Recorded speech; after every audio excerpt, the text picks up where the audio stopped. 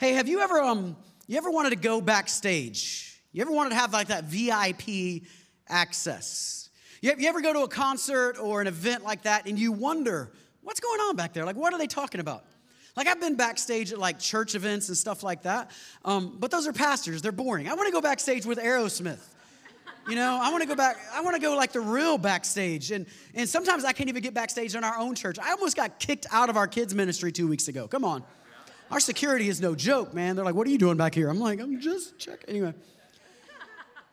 But we've always had these moments where we wanted to go backstage. You want to see what's going on behind the bouncers and all that kind of stuff. And a couple years ago, Ada and I had the opportunity. We were in Nashville, and our family went to the Grand Ole Opry. Any country music fans? I'm glad.